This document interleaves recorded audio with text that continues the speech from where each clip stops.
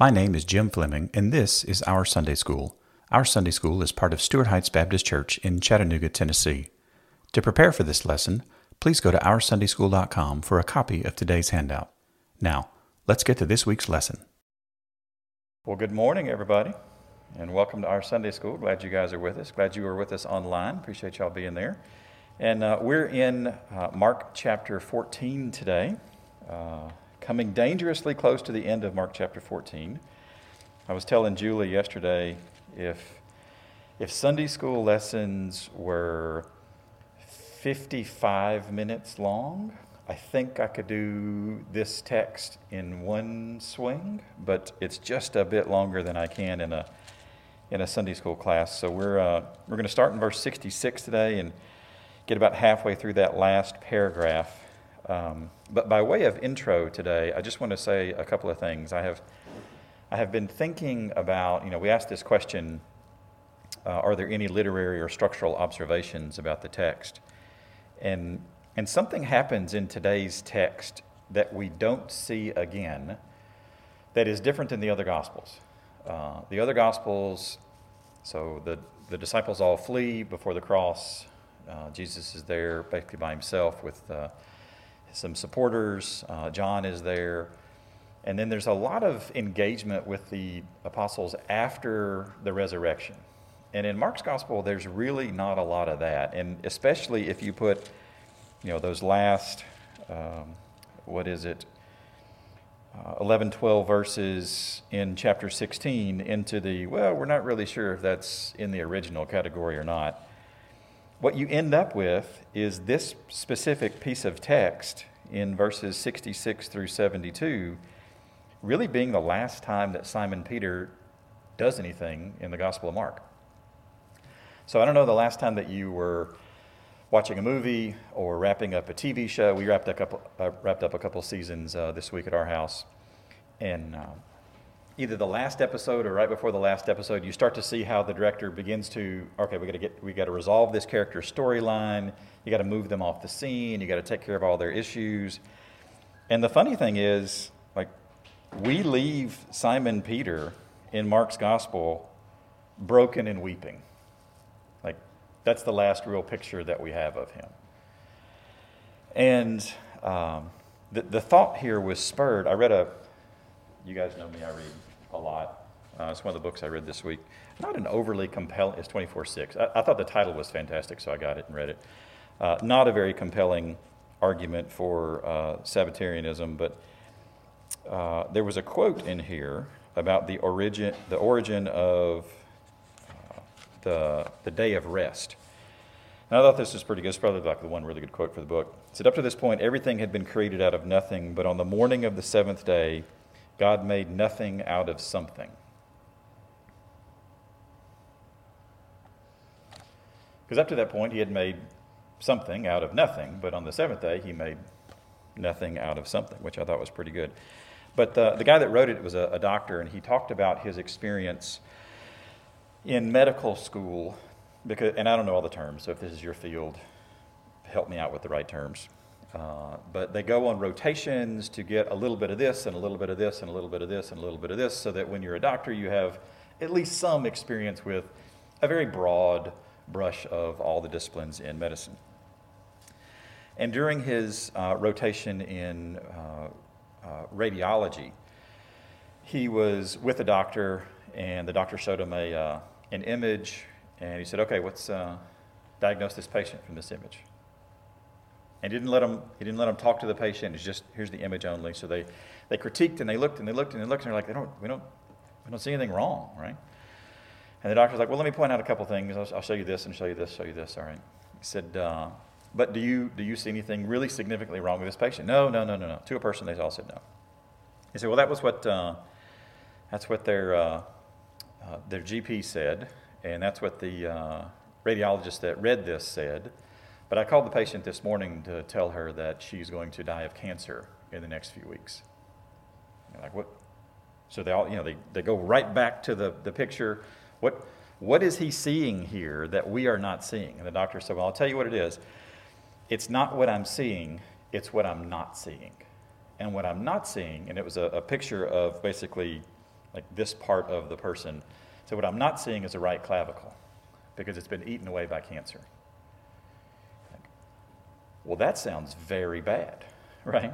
So sometimes when we are going through a text, and you guys know me, we spend a lot of time talking about what is here, the specific words, the parsing of the words, but it is also helpful to notice what is not here. And in chapter 15, there's no disciples. And in chapter 16, there's shockingly few. Peter does show up, but he's just on the periphery being told what to do. So if you think about the Gospel of Mark as a story that's being told, we are coming to the part of the story where we are resolving characters and moving them off the stage. So just kind of think about that. That's the mindset that I want us to be in this morning. And it is great to see Dave Barber and Margie Barber making spectacularly awful knee puns in the chat, so that will keep me going today. Thank you for that, guys. I appreciate it. Dave had a total knee replacement this last week, which is why he's not sitting right there. So he's in there somewhere. Actually, he's probably that direction. Is that direction? No, it's not even that direction. It's like that direction, isn't it? Yeah, okay. I don't know where you are, Dave. We're praying for you. That's fantastic. All right, so let's go to Mark chapter 14. We'll read the second half of the chapter. We'll start with verse 32, head on down to verse 72. Then we'll come back and pick up with 66. So Mark 14. And they went to a place called Gethsemane. And he said to his disciples, "Sit here while I pray." And he took with him Peter and James and John and began to be greatly distressed and troubled. And he said to them, "My soul is sorrowful, even to death. Remain here and watch." And going a little farther, he fell on the ground and prayed that if it were possible, the hour might pass from him. And he said, "Abba, Father, all things are possible for you. Remove this cup from me. Yet not what I will, but what you will." And he came and found them sleeping, and he said to Peter, "Simon, are you asleep? Could you not watch 1 hour? Watch and pray that you may not enter into temptation. The spirit indeed is willing, but the flesh is weak." And again he went away and prayed, saying the same words. And again he came and found them sleeping, for their eyes were very heavy, and they did not know what to answer him. And he came the third time and said to them, "Are you still sleeping and taking your rest? It is enough, the hour has come. The Son of Man is betrayed into the hands of sinners. Rise, let us be going. See, my betrayer is at hand." And immediately while he was still speaking, Judas came, one of the 12, and with him a crowd with swords and clubs from the chief priests and the scribes and the elders. Now the betrayer had given them a sign, saying, "The one I will kiss is the man. Seize him and lead him away under guard." And when he came, he went up to him at once and said, "Rabbi," and he kissed him. And they laid hands on him and seized him. But one of those who stood by drew his sword and struck the servant of the high priest and cut off his ear. And Jesus said to them, "Have you come out as against a robber with swords and clubs to capture me? Day after day I was with you in the temple teaching, and you did not seize me. But let the scriptures be fulfilled." And they all left him and fled. And a young man followed him with nothing but a linen cloth about his body, and they seized him. But he left the linen cloth and ran away naked. And they led Jesus to the high priest. And all the chief priests and the elders and the scribes came together. And Peter followed him at a distance, right into the courtyard of the high priest. And as he was sitting with the guards and warming himself at the fire. Now the chief priests and the whole council were seeking testimony against Jesus to put him to death, but they found none. For many bore false witness against him, but their testimony did not agree. And some stood up and bore false witness against him, saying, "We heard him say, 'I will destroy this temple that is made with hands, and in 3 days I will build another, not made with hands.' Yet even about this their testimony did not agree. And the high priest stood up in the midst and asked Jesus, 'Have you no answer to make? What is it that these men testify against you?' But he remained silent and made no answer. Again the high priest asked him, 'Are you the Christ, the Son of the Blessed?' And Jesus said, 'I am. And you will see the Son of Man seated at the right hand of power and coming with the clouds of heaven.' And the high priest tore his garments and said, 'What further witnesses do we need? You have heard his blasphemy. What is your decision?' And they all condemned him as deserving death. And some began to spit on him and to cover his face and to strike him, saying to him, 'Prophesy.' And the guards received him with blows. And as Peter was below in the courtyard, one of the servant girls of the high priest came, and seeing Peter warming himself, she looked at him and said, "You also were with the Nazarene, Jesus." But he denied it, saying, "I neither know nor understand what you mean." And he went out into the gateway, and the rooster crowed. And the servant girl saw him and began to say to the bystanders, "This man is one of them." But again he denied it. And after a little while the bystanders again said to Peter, "Certainly you are one of them, for you are a Galilean." But he began to evoke a curse upon himself and to swear, "I do not know this man of whom you speak."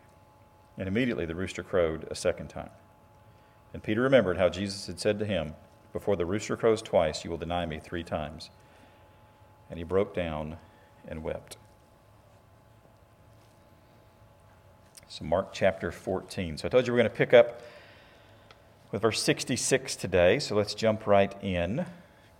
And I'm going to ask this question at the end of class today. So what is God doing in you through his word from the portion of Mark we've studied so far? Because there might be something in today's text, and those of you online as well, and welcome to those of you online again. There might be something in this text that resonates with you. It certainly has with me. So verse 66, and as Peter was below in the courtyard, and this was is a present active participle, so he had been here for a second, as it is pretty obvious from the text to pick up. He was below in the courtyard, one of the servant girls of the high priest. Now, one of the odd things about Mark's gospel is that he will inject seemingly strange details into his narrative, but he's doing that so that we can help connect dots later on and make things resonate. And I mentioned this when we talked about Malchus a few weeks ago, actually a couple of months ago. In verse 47 of chapter 14, it says, "But one of those who stood by," we know this from the other Gospels, is Simon Peter, "drew his sword and struck the servant of the high priest and cut off his ear." Right? So this guy who, we have no idea what he was actually doing, but he gets his ear cut off. Jesus heals his ear in the midst of this craziness. But this would have obviously been a story that would have been told. This fella had an interesting first encounter, very likely a first encounter with Jesus, and he would have told somebody. So here we see, back in verse 66, somebody else in the household of the high priest, very likely someone that could have been told. So we've got one of the servant girls of the high priest, I think it's very likely that she would have known Malchus, came, and seeing him. Now, seeing Peter. So at the bottom of page 504 in your handout, this word for seeing is the Greek word orao, and it just means to stare at or look at and to see clearly. It's a pretty common word for to look at. When it's emphasized, it can mean to be piercingly staring at, but there are other Greek words that really go a little farther than orao. So I want to just keep that in mind for just a second. So she saw Peter warming himself. Now, we already know that Peter is warming himself. That's already been referenced earlier in Mark chapter 14, and he's doing so with the guards. And these would have been very likely the same guards that arrested Jesus. So he's hanging out in the wrong crowd. And then in verse 67, it says, she looked at him. And this is a different Greek word. This is not orao. This is emblepa. And this is to really dial in. So some of you had parents that could give you the look. You know what I'm talking about? This is closer to that. Like this is oh, okay. They're not just like scanning the room. Yes, my children are in the room. I'm good. This is no, you're up to something. And I'm going to reprimand you, and I'm not going to say a word. This is that piercing, looking, very, very clear. Jesus actually did this. But the first time this word's used in Mark's Gospel is Mark 8:25, and this is the verse that describes when Jesus heals the blind man at Bethsaida. This is, he saw clearly, right? So he was blind, and now he sees clearly. Like, oh, okay, all right, so everything is clear, it's in focus, we're understanding. In chapter 10, verse 21, Jesus looks at someone this way. This is he's affectionately known as the rich young ruler. And Jesus looks at him, and his immediate response after he looks at him is that the text says he loves him. All right. So when Jesus sees clearly who we are, and this is just hard to get my head around, when he sees us clearly for the sinful wretches that we are, he loves us. Like, what a wonderful response. So just kind of keep that in the back of your mind, that this word can be used from everything from I was blind, now I see, to the way that Jesus looks at people. But she looks at Peter. So she looks at him and she says, you also were with the Nazarene Jesus. So here's one of the ironic things that I think is true in Mark's gospel. Relatively simultaneously to what's going on here, because these multiple interactions, this would have taken a while. The Gospels that talk about this talk about the coming and going and several different accusations, and relatively consistent to what's going on out here in the courtyard, where truthful testimony is being given about who knew who and who was with whom. You've got the kangaroo court a few yards in the house that's saying all sorts of lying, false witnesses. So I want you to see the contrast here between Jesus being faithful in the affront of lies and Peter being unfaithful in the face of truth. Right? So it's not just a Jesus' faithfulness, Peter's unfaithfulness. It's lots of other dynamics that Mark is stacking on top of this. And I think it's fascinating how he does this. So she's telling the truth about this, right? And she says, you also were with him. And this word for were is in the imperfect, so it's repeatedly. So maybe her job had her come into contact with Jesus and his disciples more often, but she had some firsthand knowledge of who Peter was, and she recognized him. Remember, they're around the fire.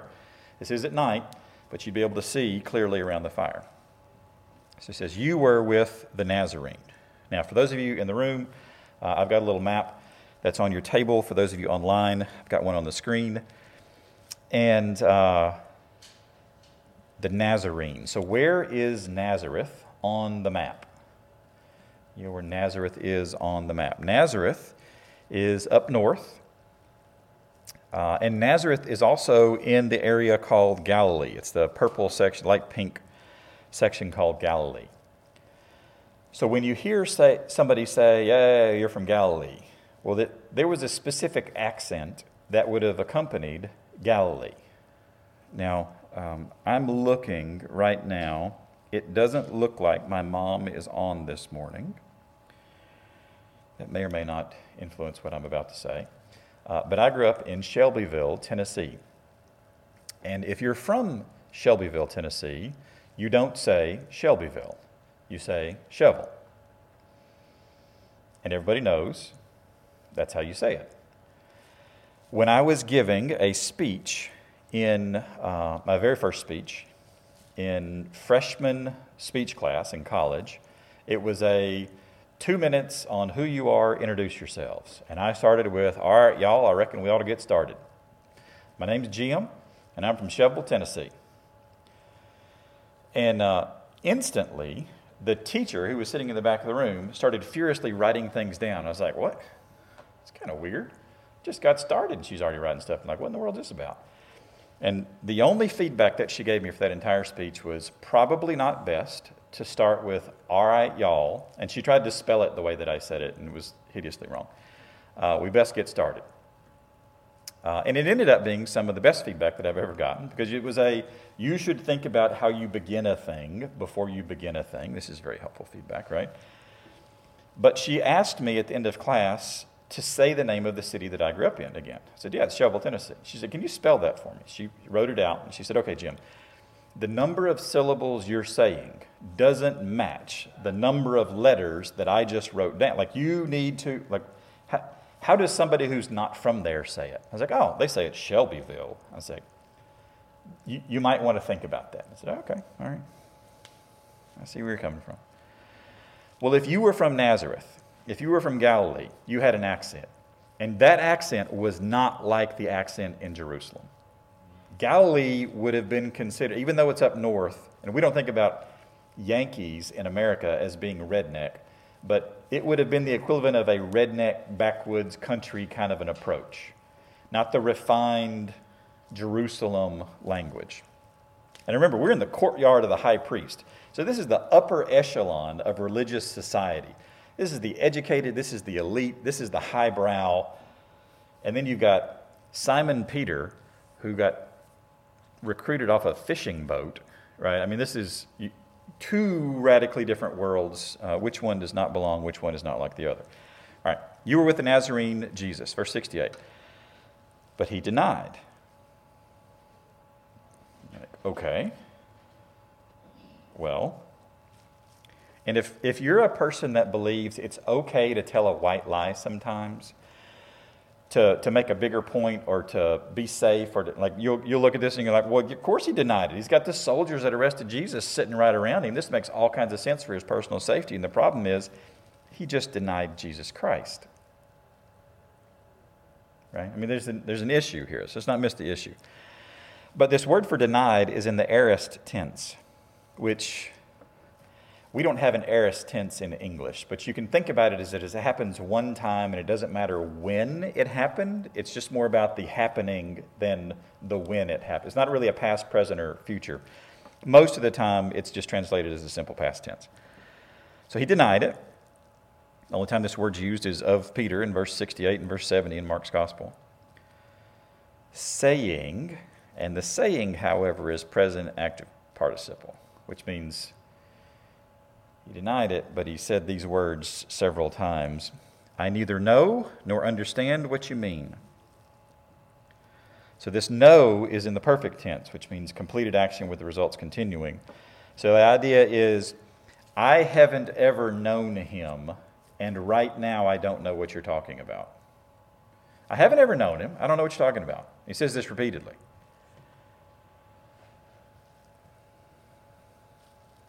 Which is really sad, right? I mean, he just said the last 3.5 years of my life, no, I'm denying all of that. He's skipping over the Jesus section of his life and going back to the fishing section of his life. So when we see him in other Gospels later on, post-resurrection, out fishing, this is where that decision was made. Right? So it makes sense that he dug into this position for a few days. And fortunately for all of us, it wasn't forever. But God has a wonderful way of redeeming those that deny him. So the text goes on. It says, and he went out the gateway, and the rooster crowed. Now this word for went out is... it's a bit ironic how it starts and how it ends in Mark's Gospel. First time it shows up is in Mark 1:45. And the text in 1:45 says, this is the leper that Jesus cleanses. It says, but this leper went out and began to freely talk about it, to spread the news, so that Jesus could no longer openly enter a town, but it was out in desolate places, and people were coming to him from every quarter. So we start off using this word from we can't contain the message of this good news of Jesus Christ. And the last time we see it used in Mark's Gospel is somebody who just denied Jesus going out to the gateway, trying to get away from these folks. And then the rooster crowed. Now, I will tell you there's an error on the handout on page 506. The yellow highlighted words there and the rooster crowed. There are Greek words for those. They did not make it into this copy of the handout, and I apologize for that. I'll get that corrected. So then verse 69. So why would we talk about the rooster crowing? What does that matter? Some random fowl doing some foul thing, right? Who cares? What's the big deal? Well, Jesus had told him, you're going to deny me before the rooster crows twice, right? So here we go.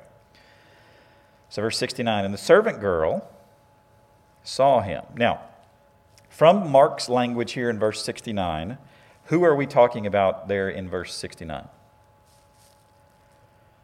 The servant girl there.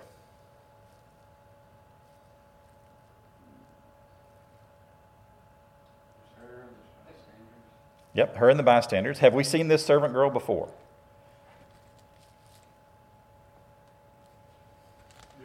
Yes, we have. That's exactly right. Thank you.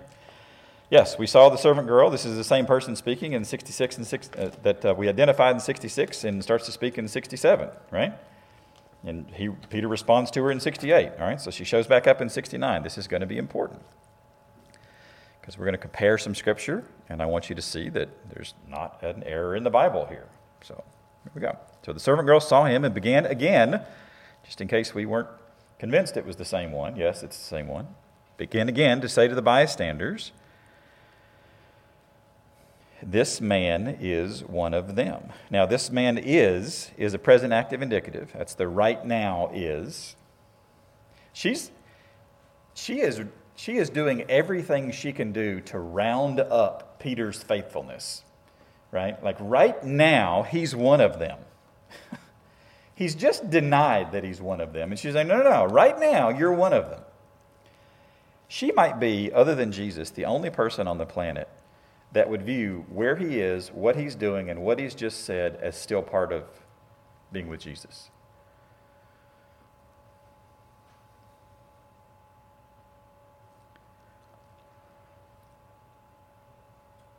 Verse 7. But again, he denied. Now, this time, the word denied is in the imperfect tense. This is repeatedly. So he's not just singularly denying, he's repeatedly denying.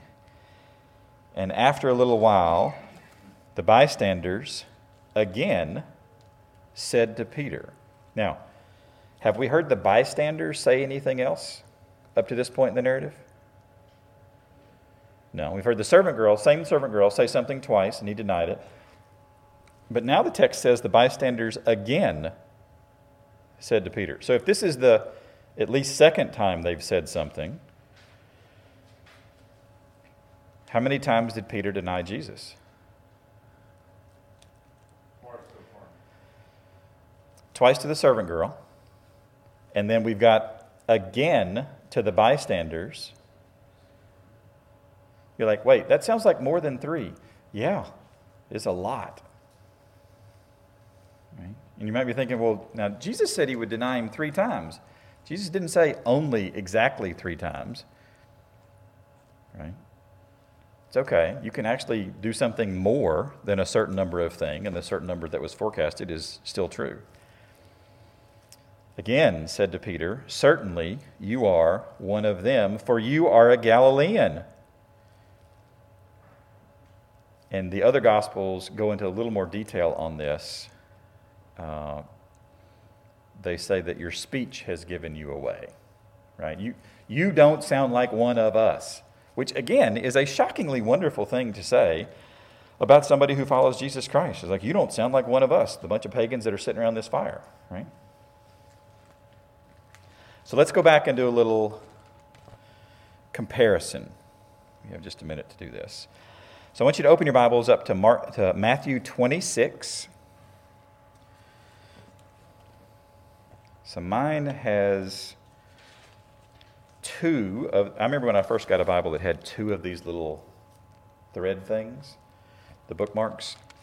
I thought, why would you ever need, like, who needs 2 of them? Like, what in the world? Yeah. Says the guy who probably has 47 open tabs on his internet browser window right now, right? Yeah, more of these is better.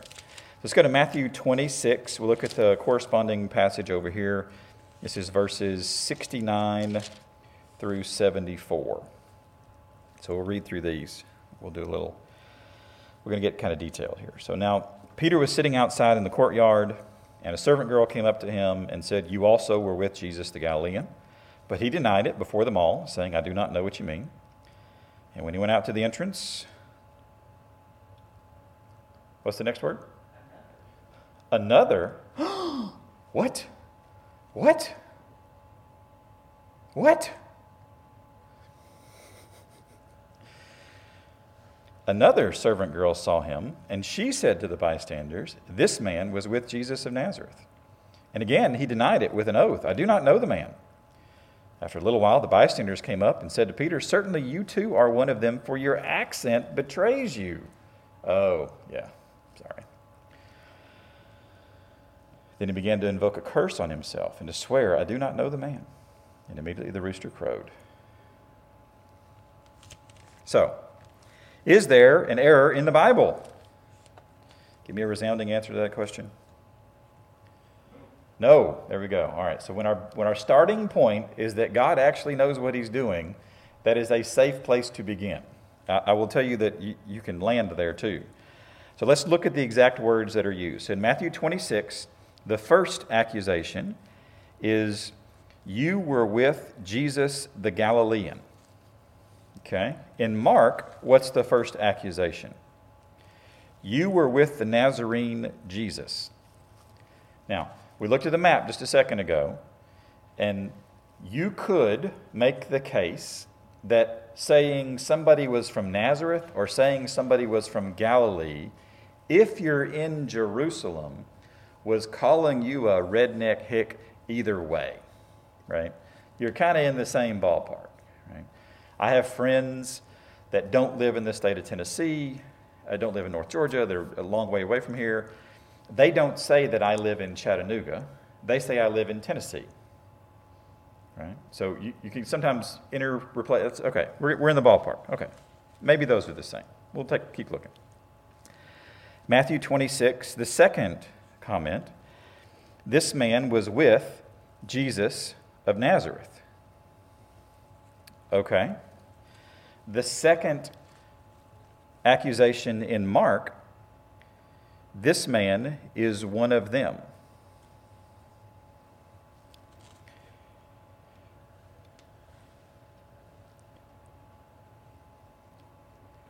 Do those sound like the same?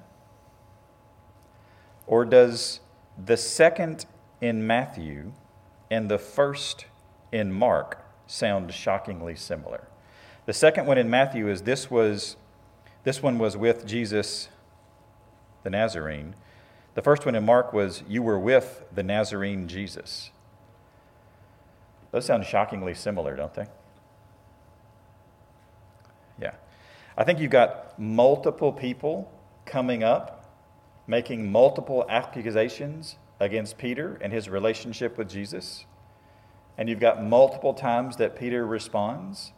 And it all adds up to, he denied Jesus a bunch of times. And we can go through all kinds of linguistic hoops to try to tie out the first one in Matthew to the first one in Mark, and they really just aren't the exact same thing. Like they're kind of sort of close-ish, maybe if you do a lot of rounding, but they're not the exact same thing. And I'll tell you one more thing, and then we'll move on to the next point. A quote in first century time did not have to be word for word. An accurate quote in the first century was you communicated the intent and the content of the speaker. So if you did that, you're good. Which is why I would say, if you look at the second one in Matthew and the first one in Mark, they seem shockingly similar to me. I think those are probably the same accusation. Which leads me to believe that Peter was presented with far more than 3 opportunities to deny Jesus, which I think the actual text in Mark implies as well. But the reality is, we could spend a lot of time going through the specific words and examples, and was this, or was that. And it really doesn't change the storyline that Peter denied Jesus, and Jesus' prophecy came true once again. So let me ask you the question. If you are having a conversation with somebody and retelling them about your years with Jesus, as we think Peter was doing with Mark, as Mark was the writer here, what's the last story you're going to leave him with? Something positive, right? I mean, I would like for the last words to be something positive. And yet, this is where the Holy Spirit decides to end Peter's story in the Gospel of Mark as an individual. He does show up again in the suspect verses there at the very end as the group with the 11. But this is the last time that we see him here. And I think it's a beautiful way to end Peter's story because it only exacerbates his next steps in the Acts of the Apostles. right? Because when you're telling a story, the character becomes more endearing and more substantive to the larger story, the harder and the lower the character has to go through, the emotional pain that the character has to go through. And then they come out on the other side, right? And so we see Peter get pummeled with these opportunities to deny Jesus, and he does. He totally, completely, 100% fails all these tests that he's given. But Jesus doesn't abandon him. And what I see as the beautiful thing here is the faithfulness of our Lord and Savior Jesus Christ. In the face of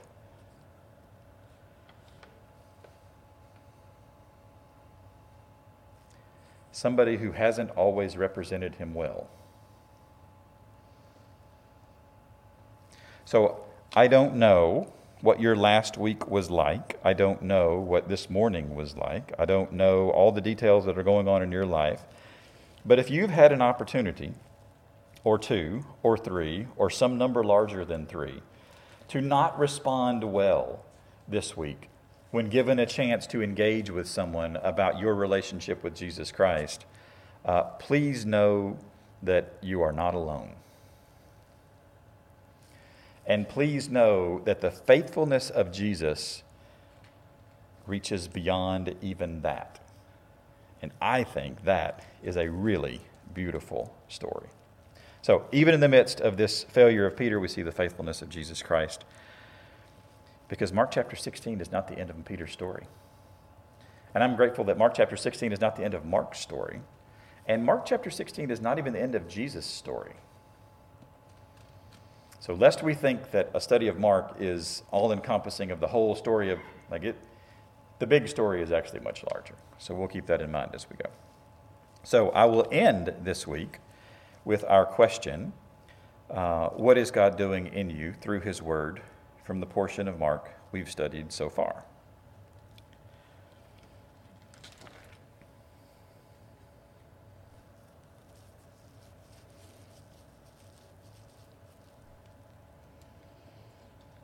When Jesus was on trial and he didn't respond to any of the false accusations, he didn't need to because they were false. But when the high priest challenged him and said, "Are you the Son of God?" he had to respond to that, because had he not, as it says, the rocks would have cried out. That's right. Yeah, the rocks would have testified had Jesus not about his deity. Which I can only imagine what Caiaphas would have done to his clothes had the rocks cried out, right? Like that would have been. It's one of those. Could we roll that back and play that version for just a second? Like, I don't know. That'd be crazy. That'd be crazy. It's a beautiful passage of scripture to be able to look at the grace that we are saved by grace. Yes. Because it's just when you look at what Judas did, and when you look at what Peter did, it's kind of like, in my mind, I'm thinking, man, what Peter did was worse. He just flat out denied having anything whatsoever to do with it. You're thinking, boy, that's enough to just lose your salvation, just from a legalistic standpoint. But grace was there, and Jesus was just fully abounding in there. It's just amazing. Amen, amen. It is good for us to regularly take off our judging hats and let Jesus be the one who decides, right? Amen to that. All right, so on your tables you should have a weekly update. So if you would, make sure your names are at the bottom of that. Take one of the sections, pray over those. Once you have prayed over one of those, you are free to go into worship the one who is, boy, these words taste awful to somebody who has a legalistic background, who is greater than our doubts and our denials. Wow. And boy, that is some good news for all of us. So those of you online, thanks for watching. If you have any prayer requests, please post those in the comments. We'd love to engage in prayer with those for you. And with that, that's the end of the lesson for today. So thanks for coming, guys. Thanks for engaging. And don't forget to subscribe to our podcast, YouTube channel, and weekly email. You can subscribe to all three of those at OurSundaySchool.com. Grace and peace to you.